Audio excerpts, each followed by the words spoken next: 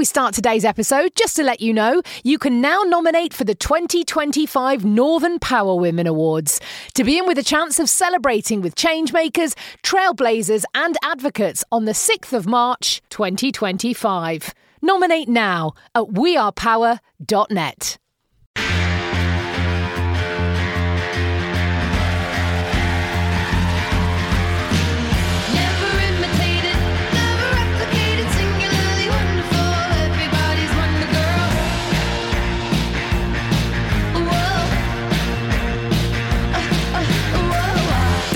Power Women Podcast. For your career and your life, no matter what business you're in. Hello and welcome to the Northern Power Women Podcast. This is the Be More You season. As we know what happens in the new year, it brings along this whole idea of new me, new year, new me, and giving everything up. And we want to highlight the fact that you don't need to change yourself to smash your new year goals. So we want you to be your authentic self. So we say for 23, be more you. In fact, be especially more you. And we're looking forward to another crazy busy year ahead. We've got a brilliant programme for International Women's Day, webinars, power circles and power ups. And if you want to partner with us or want us to bring IWD into your organisation, please do drop us a note, details in the show notes. And again, as I say, a massively busy year. And I have got a brilliant guest and I'm really excited to be speaking to, I've been dying to speak to Melissa Johns since Melissa entered the Power List last year. But Melissa, you'll know, is an actor, most known for a role in Hannah Taylor in the BBC One drama Life, as well as Miss Scott in the latest series of ITV's Grantchester. How exciting is that? And has recently put on a UK tour with her one-woman show, Snatched, which we will talk about later on. Melissa, welcome to the podcast. Hello, thank you so much for having me. And we were chatting just before. Well, actually, we always chat thinking we should absolutely start these recordings the minute we start chatting because some of the stuff we get to talk about. But it was something like 2019 that we were, I think, in a room over at Bank of New York Mellon, and we talk about, I think it was the honor system and recognising role models. But I can't believe that 4 years plus, I think, since we met. So I know, and it just has, as with everything, it has gone so quickly. But I think this is why, social media can be a really fantastic tool, because actually, had it not been for social media, you and I would not have been able to have kind of still had great conversations and been able to watch each other's work grow. And, I know sometimes we moan a little bit about social media, but it can be a really great tool as well, especially when we all haven't seen each other in so long. So it's lovely to be back having a chat. And I think that's interesting, isn't it? Is, we talk about the negatives of social media, but actually that's one positive. And I think there's elements of our conversation today, which is around that, taking the positives out of sometimes challenging situations. But, I said this podcast is called, or the season is our Be More You. So who are you and how do you identify? I think, oh gosh, there's a question to start my 2023. Maybe I'll shock myself by coming out with something I wasn't expecting. I think that the one thing that I think I am, I think we're made up of a lot of things, aren't we? I think we're made up of, we're a blueprint of all the people that we've met and that we've engaged with and that we've worked with and that we've had relationships with. And, all of those people can leave brilliant things on you. They can leave things on you that you question. And we're kind of made up of all of the environments that we've lived in. And I think mine have led to me being, I'm quite solution focused. So I'm usually looking for a solution, which can be really, really healthy. A lot of the time, I love to take something and go, I don't know what to do with this, but sitting with it feels a bit weird. So let me work out what I want to do. So I think being solution focused is something that I'm really proud of. However, it is something I do also have to keep an eye on, because I think sometimes it's perfectly okay to sit with, I don't know what to do with this. And I think that's something I'd really like to kind of work on, is taking all the things that I'm really happy that I am, like solution focused, but also really identifying when actually I maybe go a bit overboard with that. And then I need to go, okay, it's actually fine for me just to sit and not know for a minute what the next step is. That's perfectly okay. And what that's doing is probably just making sure that the next step is definitely the right one. So I'd say for me, I'm just trying to just work out balance a little bit more. I feel like maybe everybody is trying to work out balance a little bit more, whether that's work-life balance, whether that's kind of social life, whether that's, habits. But it's one I'm really aware of at the moment is balance. So let's see how balanced 2023 is. Well, we'll see. And maybe we'll revisit back at the end of this year, and we'll kind of look at those. Because again, I'm never a big fan of those New Year goals or those New Year's resolutions, because I always think they're never always that realistic, and you get too busy and all of a sudden you fall out. So I think I'm always a big fan of a big audacious goal, I think, instead. So absolutely. And I saw something online the other day. Someone said that rather than choosing a New Year's resolution, they're actually choosing a word. And it's just a word that they really want to, they just want to connect with. They want this word to kind of resonate with their life this year. And I kind of like that, actually. I mean, look, as I said, when we first started our chat, no one writes the rules. You write whatever rules you want to write. But I quite like this idea of choosing a little word and maybe actually balance and wholesome, I think, is another one I'd like. That idea that it's, a day can be successful even if, you haven't spoken to your agent or got your next job or made your next move in your career. Wholesome can be a day where actually I just wake up and have a really lovely cup of tea with my partner, and we, go and take the dog for a nice walk, and then we manage to put the bins out and cook a home cooked meal. That's wholesome. Winning. And do you know what my husband said to me just at the start of the year? He goes, I want this year to be about love and fun. So you work for an amazing organisation called Triple C, who partner with, again, massive organisations creating projects to increase employment of representation of deaf, disabled and neurodivergent creatives across the TV. Tell me more about it and why you set it up. Absolutely. So Triple C is a BAFTA award-winning organisation. I feel like we won a BAFTA in April, and I feel like we've got a few more years of being able to drop it. 2 years apparently. You can use the word new or award-winning for. There we go. Take it. Oh, is it? I'm going to times that by a few more, and probably we'll use it for the next kind of 10. But yeah, we won a BAFTA for our kind of services to the industry, and a lot of people go, what are those services? So in a nutshell, Triple C was Triple C DANC. So we've got an extra part to it now. DANC stands for the Disabled Artists Networking Community, and we've got over 1,500 deaf, disabled and or neurodivergent creatives on that database now. So they are actors, writers, producers, directors, script editors, musicians, comedians, anyone working in the arts. And essentially what Triple C does is it does a few things. Firstly, it's disabled led. So it is led by disabled creatives working in the industry. I know my brilliant co-creative lead, Shirley Houston, has already already had a chat with you. But we essentially create projects that break down all of those barriers, and that can be across a wide range of things. We've got 4 kind of major strands. We do work with young people in special educational needs schools. We work with children and young people with disabilities, using drama as a kind of tool for confidence building, self-advocacy. We've seen a lot of cuts. We know that's a big kind of thing on the agenda at the moment is cuts, and it has been for a while. And drama was a really big one to be cut when it came to the lives of young people. And if you take drama away from any young person, it can be really damaging. But when you take it away from a child with a disability, that can be even more damaging, actually, because as a disabled person, quite often you go through life having people speak for you, having people try to advocate for you. And the tools that drama can do, you don't have to have drama in your life to go on to be an actor.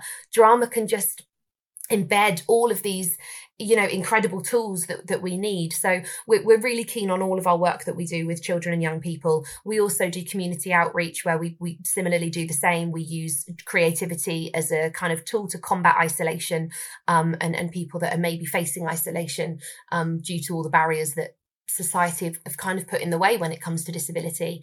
We do training. So we go into businesses, and we run training on access, awareness and action when it comes to disability inclusion. And then finally, we've got DANC, as I said, the Disabled Artists Networking Community, where we basically just work really hard to try and get more people jobs, is what that breaks down to. You know, you can have all the schemes and programs in the world, but essentially what we need to see is more deaf, disabled and neurodivergent people across our entire arts industry. And you said, I talked with Sheryl last year on the podcast, and, some of the statistics around creative individuals with disabilities working in the creative sector is really, really poor. Can you see change? Can you see hope? I can see absolute change. I will say that. There is change in the industry. There is bigger change than there has ever been. Not just on screen, but off screen as well, with writers, with directors, with crewing up in theatres. Just with it being on people's agendas, suddenly people going, oh gosh, why have I never had a BSL interpreter, a British Sign Language interpreter? Why have I never done a relaxed performance? People are just getting a stronger awareness. But what I kind of always say is we are absolutely going in the right direction, and there is more hope than there has ever been. But now is not the time to get complacent. When change starts to happen, that's when you need to put your foot down on the accelerator and push forward even more than you have before. Because I think that's the risk when we start to do good, is that we tend to, I think sometimes as society, we pat ourselves on the back and we go, but we've done that a little bit, haven't we? We've done disability a little bit. So, we've done well. Let's not get ahead of ourselves. No, let's get ahead of ourselves. Because actually the disabled community are a community of people that have been forgotten about and kind of left behind for such a long time, very much so in the arts. Historically, this has been an industry where we've kind of been told it's not for us. So yes, let's get ahead of ourselves. Let's push the balance off a little bit so that actually we have this influx of new talent and existing talent thriving in this industry. And then it'll always balance itself out. I think I constantly hear on Twitter, it can be a bit upsetting sometimes, but you sometimes hear, oh, they probably only got the job because they're disabled. I promise you that if someone only got the job because they're disabled and they're not very good, they probably won't work again. So I always say, don't worry yourselves. No one's going to get something for nothing. No one's going to come and take all the jobs away from you. What we're fighting for is equality of opportunity, not equality of outcome. So we're saying at the moment, the opportunity to get those jobs aren't there. So disabled people can't even get in the room. So this is about equality of opportunity, get those people in the room, allow their talent to shine, and then the outcome will be the outcome that it should be. But yes, in a nutshell, we are absolutely making huge change, and we need to make even more. And I love that, that whole phrase there, let's get ahead of ourselves, because so often I think you can get to, like you say, we've done it, tick that box, right, now we'll go and focus on something else now. And I think it's so critical, isn't it, to be intentional, to be just constant and intent. It's not like pie. I remember someone saying that to me once. It's not like pie, just cutting it up and there we go. You get that bit, and everyone else loses out. It's not like that. It's not like that. No, you have to take into consideration so many more things. And, we're living in a time where we have the tools to be able to take that into consideration. So yeah, I like that too. Yeah, let's get ahead of ourselves. I love that. I can feel that on a tote bag. I'm just putting it out there. And just talk about you. How do you embrace that? You embrace yourself, because it's a responsibility to have that. You embrace yourself as a role model. Yeah, I think, I always say that when I was younger and people said, Melissa, what do you want to be when you're older? I never said, I want to be a disability campaigner or an advocate. I just wanted to be an actor. I wanted to perform, and I wanted to take people's words and people's characters and put them into my own body and kind of show people how I could tell stories. And, that's really what I wanted to do. And I didn't ask to necessarily be a disability advocate, but when the world isn't quite ready for a community of people, sometimes it falls on your shoulders, and it's not just my shoulders. It's, I'm standing next to people who have been paving the way for years, who are incredible advocates. And I'm so lucky that I've got to work alongside them and with them, because I learn so much from them. But as I say, it's not necessarily something that I wanted to do. But I knew pretty quickly that if I was going to advocate for better change in terms of inclusion in the arts, alongside being an actor, I needed to find a way of enjoying it, because I knew that if I was actually just going to kind of do this fight that was going to feel actually a little bit hard sometimes, that was going to make me really unhappy every day. If I was just going to kind of, be a bit like, oh, this is hard work. So I think for me, it's just about trying to really find, that's not to say I don't get frustrated, don't get me wrong. Like, we have times where we all get frustrated, but I think for me, it's just about trying to find the days when actually you can start to see the changes happen, and just find a way of actually really enjoying this drive for change. Absolutely. And I couldn't agree more. And I think you use that, again, another brilliant phrase, which I love, which is that paving the way, and it's, like you say, many people have done this before, but it's keeping that going, I think it's so important. Now, I want to talk about your Sellout UK tour, Snatched. But before we dig in to the show and you tell me what it's all about, and etc., tell me what inspired it, because what happened to you was both horrendous and life-changing. It really was. So yes, again, in a nutshell, in January 2018, I'd been in Coronation Street, and my profile had risen slightly. At one point, I remember there being a headline of pretty one-armed blonde. So, again, it was right from the start, it's always been, how do we comment on your body? And that's a very popular thing, not only for this industry, but for this world, actually. So, my platform had a little bit of a jump up from I guess what it was. And in January 2018, it was actually Blue Monday. It's the Monday that they say is possibly one of the hardest ones to get through in the year. And I remember it being a very hard day to get through, because my agent called, had quite a lot of missed calls on my phone, and I actually thought it was going to be something really good, really exciting. I was like, God, look at all these missed calls. And, she left a message telling me, don't answer the phone to anybody, call her back straight away. And I called her back and she said, are you sat down? And I said, yes. And she said, I'm so sorry, but a newspaper have just called, and they have got hold of naked photos of you, and they're going to, it's going to be released as a story. And I obviously spent the next few hours I was just in bits. I didn't know what to do. I thought that my career would be over. My work with young people would be over. What would my family say? I'm from this small little town on the Welsh border in Herefordshire. And, what was going to happen to my life? This was going to be horrendous. And what had I done? And I felt shame, and I felt all of these things that, I really should have never have felt. After a few hours, as I said at the beginning of this chat, I'm quite solution focused. So when I'm sat with a feeling that I feel really uncomfortable with, I have to work out a route of what to do with it, because sitting with it sometimes makes me, and I'd sat with it for a few hours, and I'd done some, really sort of ugly crying, had a look in the mirror at myself as we do. What do I look like when I cry like this? And then I just thought, I can't deal with this feeling. It's consuming me. So I went online and I forced myself to have a look at some of the sites, and the sites were kind of growing, the sites that these photos of me were on, photos that I'd taken of myself for my partner at the time, a very private exchange between the two of us. My iPhone had been hacked, and these photos had been released. And when I went on the websites and I kind of saw the way that my body had been depicted and ripped apart, not only as a woman, but as a disabled woman. I'd never read anything like it. We've all been bullied. I've heard things, I've had things said to me all my life, as we all have, but I'd never read anything quite like this. And quite honestly, doing that was the best thing I could have done, because it sparked this huge fire inside me to go, oh gosh, I can't feel like this anymore. And I sort of want to do everything I can to make sure that maybe somebody else doesn't feel like this again. So I called my agent back, and we kind of got a plan together, and we got the press office came in, and we created my statement, which, is something I'm still really proud of to this day. It doesn't say anything about me being ashamed. It doesn't say anything about me being devastated.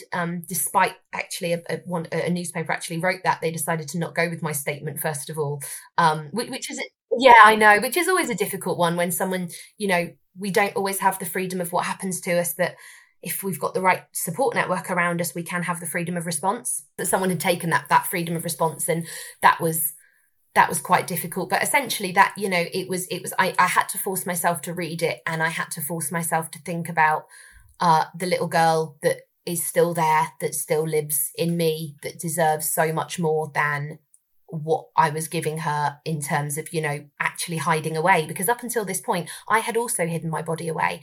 I was really ashamed of my arm. I was born without my right arm, and I'd stopped dancing at parties. I'd stopped wearing clothes I wanted to wear because I wore jumpers and cardigans, and I would choreograph sex when I went on dates because I didn't want anyone to notice.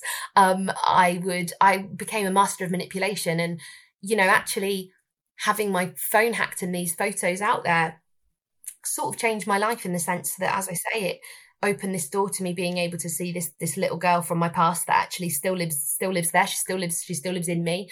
And I just realized that actually I was not giving her the life that she deserved, and it was about time that I did. And that kind of kickstarted my journey then that I've been on over the last sort of 4 or 5 years. And one of the things I just wanted to read out is the Instagram. There's a really incredible Instagram post that you wrote. You know, the papers are saying that I'm devastated that it's hell. That's not my take on it at all. I'm proud of my body. It is beautiful. And I am entitled to enjoy it and to have a personal and romantic life, just as all women of all different body shapes and sizes are entitled to do. So if this goes some way to dismantling discrimination and showing that disabled bodies can be beautiful and even sexual, then that is a positive thing. I mean, that to me, if I think of this season that we're in, this Be More You, that is just a phenomenal example of completely being you, you know. So thank you, you know, that we talked at the start about, you know, these awful things that happen, but it's turning into a positive. So tell me about Snatched and the play you wrote and starred in. So yeah, we kind of took Snatched, myself and Lily Levin, who co-devised it and directed it, and toured the UK with it. And essentially it's just over an hour long. It's a real kind of fast-paced, uplifting, despite its content, because for me, I think, you know, just I combat everything with comedy. It's the way I guess I deal with things, and the way I like to deal with things. And it goes kind of through my life and the parallels of, you know, how actually we discuss we sort of perform a little story of when I was 7, and I was in the newspaper, and I was on the front page of our local newspaper back home, on my bike, and the headline was "Girl with One Arm Rides Bike."